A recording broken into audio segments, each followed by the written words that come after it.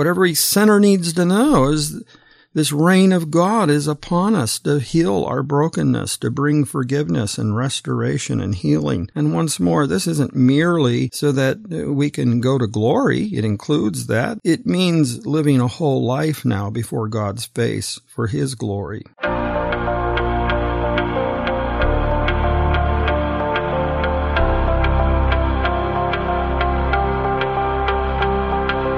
Welcome to Mid-America Reformed Seminary's Roundtable Podcast, a broadcast where the faculty of Mid-America discuss everything from Reformed theology, cultural issues, and all things seminary. This is episode 80, and I'm your host, Jared Luchbor. Thank you for tuning in. Last week, Dr. Beach kicked off a series on the Kingdom of God, where he offered a biblical sketch of what the Bible means by the Kingdom of God, outlined some aspects of the doctrine of the church as it relates to that subject, and began to look at how the idea of the kingdom was manifest at creation and then lost with the fall. Well, in today's episode, he now considers the period of redemption, where the Lord embarks upon the work to reestablish the kingdom, to regain His reign of fellowship through His redemptive and healing rule over the broken creation. Of course, this finds its focus in God's fallen image bearers, but, as Dr. Beach will point out, finally embraces the entire scope of God's creation.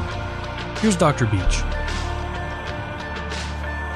Speaking of redemption, John, the gospel writer, tells us that the Word became flesh, and the Word by whom all things were made, that Word, the Word who is from the beginning, the Word who was with God, who is God, this Word, who's the seed of the woman, who brings light into the darkness, the one who grants grace upon grace, for the law was given through Moses, grace and truth through Jesus Christ, John 1:17. In and through Him, God brings to fulfillment the great work of liberation, which is signaled in the reestablishment of His kingdom, His reign. Not a providential reign, but a healing, saving reign where creation's offered back to Him as properly belonging to Him. In the person of Jesus Christ, then, the decisive battle is waged against Satan, against his demons, against the kingdom of darkness, and the decisive victory is realized. This means then that Christ, who is the kingdom center point, the epigee is Him as the king, He is its embodiment, its instrument. He proclaims it. He inaugurates this reign of God. He's the king of that kingdom. And you notice then that Jesus goes about proclaiming the kingdom. First, He proclaims the kingdom. In the Gospel of Mark, as we noted, the time's fulfilled, the kingdom at hand, repent, believe in the gospel. This reign of God is here. It's of great importance that we see this, that to live under this reign requires faith in Him, repentance from our sins. We always, these go hand in hand together. His grand announcement, what every sinner needs to know is this reign of God is upon us to heal our brokenness, to bring forgiveness and restoration and healing. And once more, this isn't merely so that we can go to glory. It includes that. That's magnificent. But it means living a whole life now before God's face for His glory. One way Jesus talks about this is to speak of the kingdom as inaugurated. Of course, He doesn't use that word, but He says the kingdom is at hand, it's imminent, or that it's now in our midst, crashing like a wave on the shores of the world, sweeping out to sea that which presents an obstacle to His righteous cause. This at-handedness of the kingdom simply means that it waits its fulfillment, its fullness better, of Christ's ministry, so that with His cross and His resurrection and His ascension and His session, the fullness of that kingdom can commence. But already in His earthly ministry, it's upon us, it's in our midst and in our hearts, the reign of God in our hearts. And so Jesus preaches. and he performs miraculous signs and healings, and he calls these manifestations of reign of God. Not just manifestations that he's the Messiah, the Son of God, but that certainly, but manifestations of the healing, redemptive, fellowship restoring reign of God right now. Because broken legs, crippled legs are supposed to walk. Blind eyes are supposed to see. That's how he intended us. That's how he made us. This is the healing reign of God put to manifestation. And Christ himself is that ultimate reality, the focal point, the source of this, because he's the seed of the woman who saves. He's the one who brings the Old Testament promise to fulfillment. And he's the one who will usher in a new heaven and a new earth. Why even bother with that if the kingdom of God isn't inclusive of that? It's also noteworthy that he proclaims the gospel of God, for this kingdom, because of the fall, is about good news for the broken. It brings healing and fellowship with God himself. There is a changing of our hearts, a mending of our lives. Inclusive with that, the healing of the sick and the putting to right order that which is broken. Now, when you talk about all of that, we see that this kingdom is on the way and is coming further and further to manifestation. But to really talk about it, you have to talk about the king of the kingdom. And of course, that's Jesus Christ, the king of the kingdom, the king who gives the church the keys of the kingdom in his visible absence. The church, as in its institutional form, empowered and called to exercise those gospel keys, those kingdom keys that open the door to glory and close it to unbelief, glory to faith, damnation, finally, for unbelief. So that those counted as belonging to the kingdom are those counted who've come under the reign of the king. The church, thus, is composed of believers, and kingdom citizens are those under the reign of this king as his church. Now, it needs to be said that when Christ extends his authority, his reign over all aspects of life, our marital life and business life and educational life and recreational life, because we're under him, we live for him. Of course, this is a mixed bag. Of course, this side of glory, the extent and permanency of his will be fluctuating and precarious. From our perspective, at least. It will be unstable. It will be inconsistent. Every Christian life is unstable and inconsistent. There's backslidings.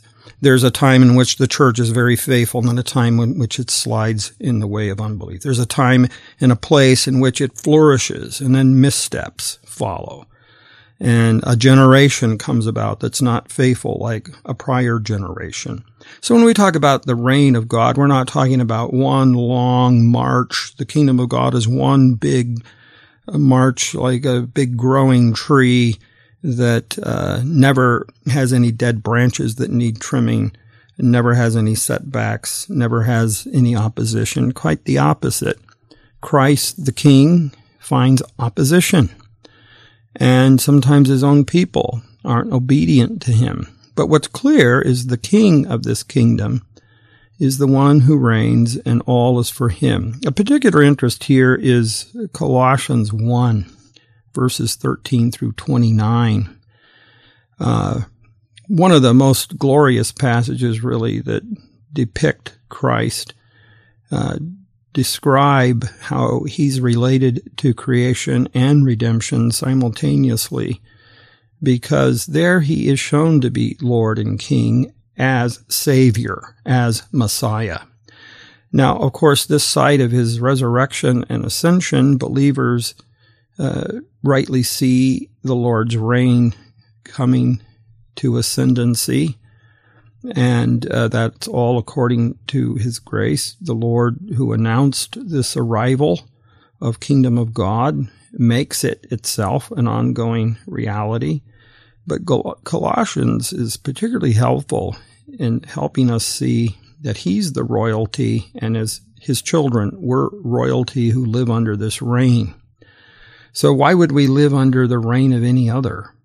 Or why would we divorce Christ as Messiah from our hearts when we're going about the business of making a living or raising our children, but only invite him as Lord of ourselves, of our salvation, or of our Sunday, for example?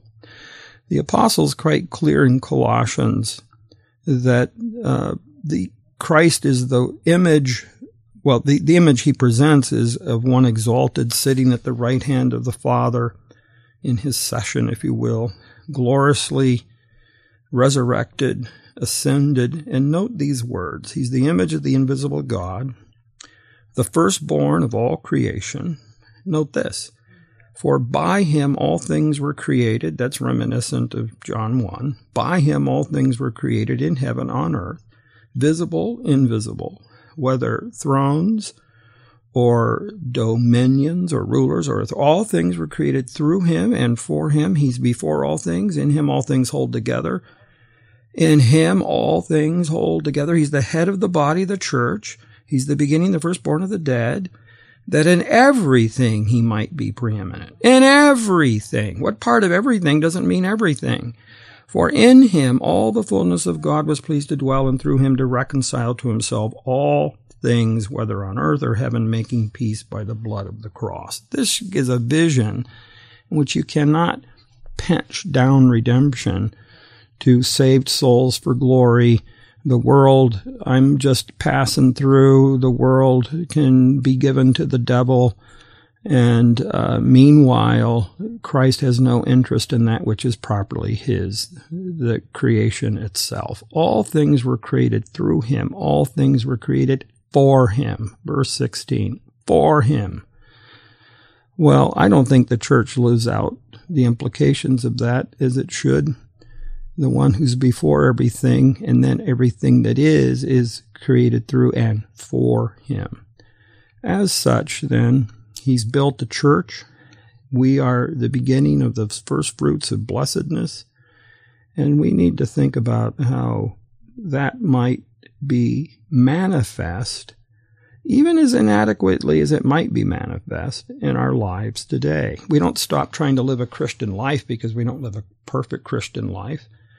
We don't cease to worship because we don't worship perfectly. We don't cease to repent even though our repentance is imperfect. So why should we cease to try to live under and manifest Christ's lordship in all of life just because it's going to fall short and have inconsistencies or setbacks? No, we don't think that way at all. It's quite important that we not prune Christ's victory to a nub or conceive of his triumph redemptively as gathering a few scraps, a small collection of souls saved called the church. Gloriously, it includes souls saved called the church. But also glorious is that it includes the church living out in the world under his reign, manifesting that reign, pressing his claims wherever curse is found. And it's found in a lot of places, is it not? It's found in the home, in marriage, in education, in government. We look around, we don't like what we see happening politically, perhaps, where we feel threatened by civil authorities or the loss of certain freedoms and rights as we've come to know them. Well, indeed, it's up to the Lord to grant us and keep these blessings, but it's up to us as Christian citizens within a land that gives us such freedoms and such opportunities to press the claims of that which is right. The unbeliever doesn't put his unbelief on the shelf when he's out into the world. So why would the believer put his or her faith on a shelf when they're going forth out into the world? The devil doesn't cry uncle saying, oh, that's not turf for me and for my reign. So why would the believer say about the Christ, oh, he's uninterested. It's not turf. There's sectors of life, of learning, and the like, of right vocation in which he takes no interest. This is all quite mistaken.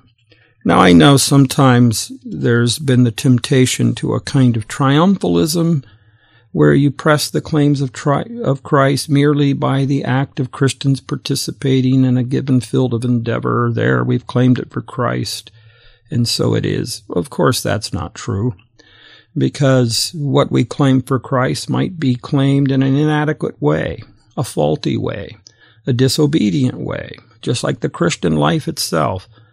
And its various dimensions has its imperfections. What you don't say is, well, I'll just as well not live a Christian life. I'll live a life for Jesus on Sunday and the devil can have the rest of the week. Or I'll just make common cause with unbelief and all the other endeavors of life. This is all quite mistaken, because God's will infiltrates every area of life, just as the devil and unbelief and curse does. And so the reign of God comes to undo this curse. Now, shifting gears for a moment, we probably need to talk about the already and not yet of the kingdom of God. The already and the not yet. Because you might be thinking, well, if the kingdom of God has come and is being manifest, it sure seems to be meager or small, are not very obvious. Well, it's important that we see that though the kingdom or reign of God has been inaugurated, it's arrived in part, it is very far from having reached its pinnacle in its consummation. That's the language of the already, the now of the kingdom of God over against what it's still reaching and stretching toward, the full consummation, the not yet of the kingdom of God. This is a long-standing distinction that many biblical scholars have recognized, especially in the New Testament. The significance of that with the coming of Christ, a new age is dawned, and yet the coming of that age is far from its full arrival. Meanwhile, the old age hangs on as well. So an old age and the age to come, it's quite important that we see that's exactly where the battles raged. A believer is defined as as a person who already has eternal life and yet waits to live eternally in perfection. A believer is one already justified and yet still struggles with sin. There's even language in the scripture already sanctified, and yet putting on holiness is an ongoing effort, but one day will reach its fullness. So this kingdom of God belongs to the age to come. Perhaps a way of thinking about it is to think of the future folding back onto the present, that where we're headed is already come back upon us in some degree, so that we're already experiencing adoption as children. We're already being delivered from our old nature, already forgiven and reconciled, already indwelt by the Spirit. This is already, the old age is not that which believers belong to, but the old age, the old regime is what we're liberated from, translated from. And yet we still live in this old regime under this age, having the foretaste, the first fruits of the age to come. First fruits, though, aren't the full harvest. And maybe the simplest illustration for this is the difference between D-Day and V-Day. On June 6, 1944, the Allied forces invaded the German stronghold on the beaches of Normandy. We know that as D-Day. And with the success of D-Day, we knew that Hitler and Germany and those forces were all doomed. And yet 11 months of hard fighting still commenced. Finally, on May 5th, 1945, the Germans laid down their arms. That was V-Day, the Victory Day. Well, so it is with the coming of Christ. His coming is a D-Day. It spells the devil's doom. It inaugurates the kingdom of God. It gives us the already of his reign being manifest. But we're far from having arrived at V-Day. But that day is sure to come. The devil's doom is sure. And we're promised as Christ's bride a new heaven and a new earth. And indeed, we'll get there because God will make it happen. Lord willing, next time in Dr. Beach's last installment, he will address the question of the relationship between the church and the kingdom of God and the implications of this vision of the kingdom for the Christian in the world. Stay tuned for that next time. For more episodes, you can find us on our website at midamerica.edu/podcasts and wherever you listen to your favorite shows. Be sure to search for and subscribe to Mid-America Reformed Seminary's Roundtable. I'm Jared Luchabor. Till next time.